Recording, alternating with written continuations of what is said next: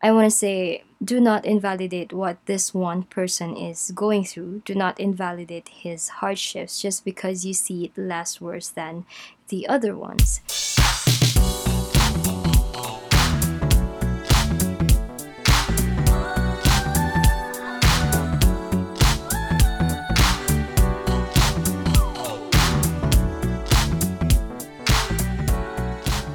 Hello, everybody. You're listening to the first ever episode of the Mad Life podcast.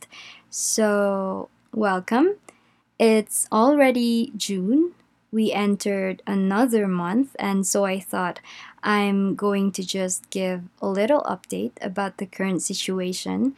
And I want to share what I have observed for the past 5 months of 2020 while we are experiencing this pandemic and what are my thoughts about it.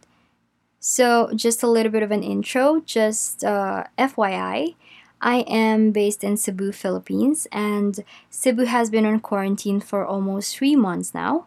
We started last March 14, and yeah, from then, people have been working from home, people aren't allowed to go out except to buy groceries. But there will be transitions starting June 1st up until the 15th. So, Cebu City and Cebu provinces would go from ECQ, Enhanced Community Quarantine, to GCQ, or the General Community Quarantine.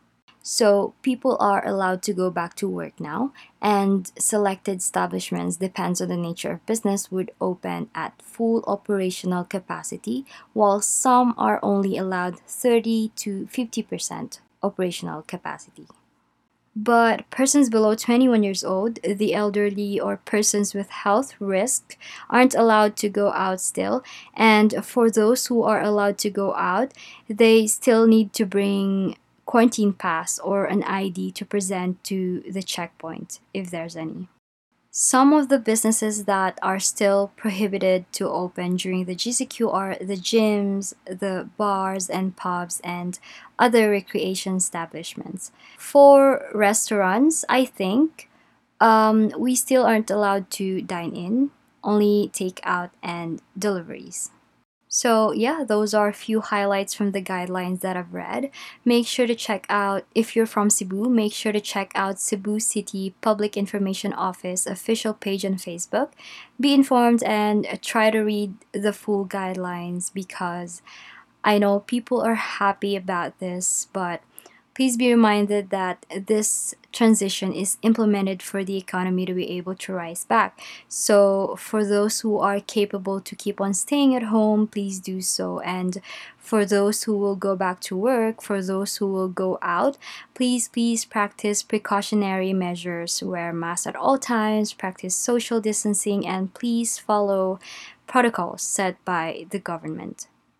So, what pretty much summed up 5 months of 2020 is we celebrated New Year and then the virus entered. So, we spent most of the 5 months by staying at home because of the quarantine.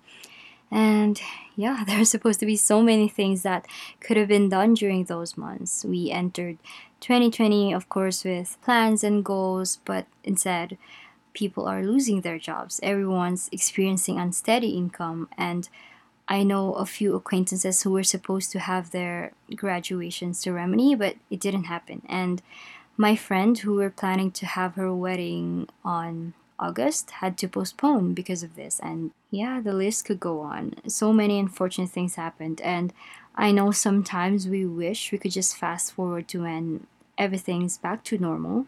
Some would say fast forward to 2021, but then we aren't even sure if all of this would end on that year. I mean, hopefully, yes, the sooner the better. But for the meantime, we can only adapt to the new rules, be patient because this is the new normal. It's not the normal that we're used to, obviously, but it's going to be like this for a while. So be patient and let's just hope for the best and try to be positive, even though it's one of the hardest things to do nowadays because of course there are things that we can't control, we can't avoid.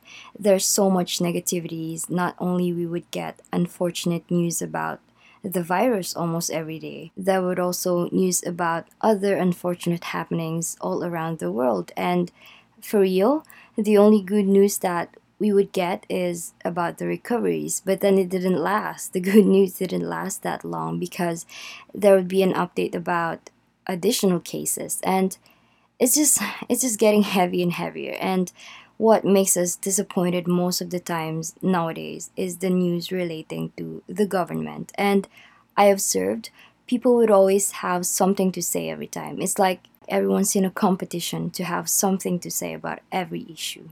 I completely understand that we cannot just not react, especially if it's the government. We are the people, we have the right to. And it's just really hard to not react to the way some of the government officials are behaving. I know. I feel very disappointed about it too. And this is a free country. There's freedom of speech, and I believe that people shouldn't be afraid to voice out their opinions. But for me, people should know better. People should know that if what they're going to express, if their comments contained hate rather than pure healthy opinions, if their comments couldn't change anything, if it's just something that they want to share just for the sake of having something to say, to be seen as someone that is opinionated, I strongly believe that people should keep it to themselves because we had too much of it already.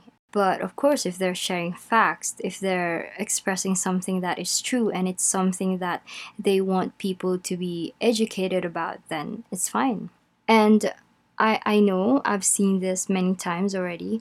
If you happen to be the kind of person who doesn't voice out publicly, even though you have your concrete opinion about it, people would take it to the wrong way. For example, if you're silent, you're neutral and it's a bad thing. And also sometimes people would misunderstand that it has something to do with the privilege that they think you have. People would say, "Of course you don't complain. Of course it's okay for you because you're in this position. You're going to be fine, that's why." So people would use it against you, like the personal stuff, even if they don't know you. To be honest, those kind of people who would attack personal matter rather than sticking to the discussion, they aren't fully equipped with what they believed in. And that's how you know they just failed to stand to whatever they are trying to fight for.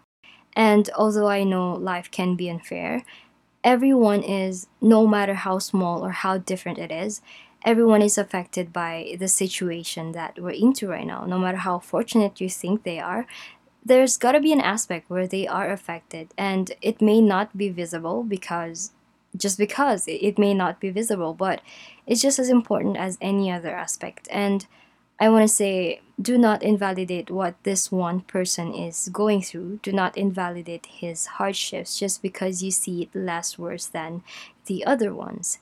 There's more than meets the eye, so please respect one another.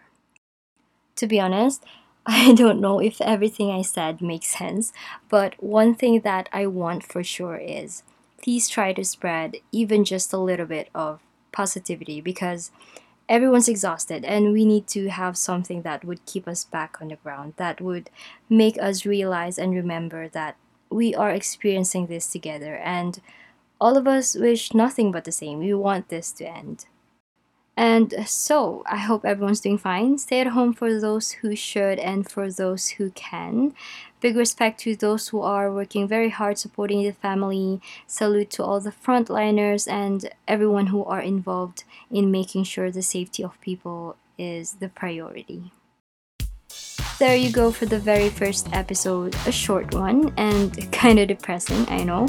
I hope you guys had fun listening. Don't forget to send in a voice message for question or topic suggestion at anchor.fm/modlifepodcast, or you may send direct messages to any of my social media accounts that I will be linking in the description box.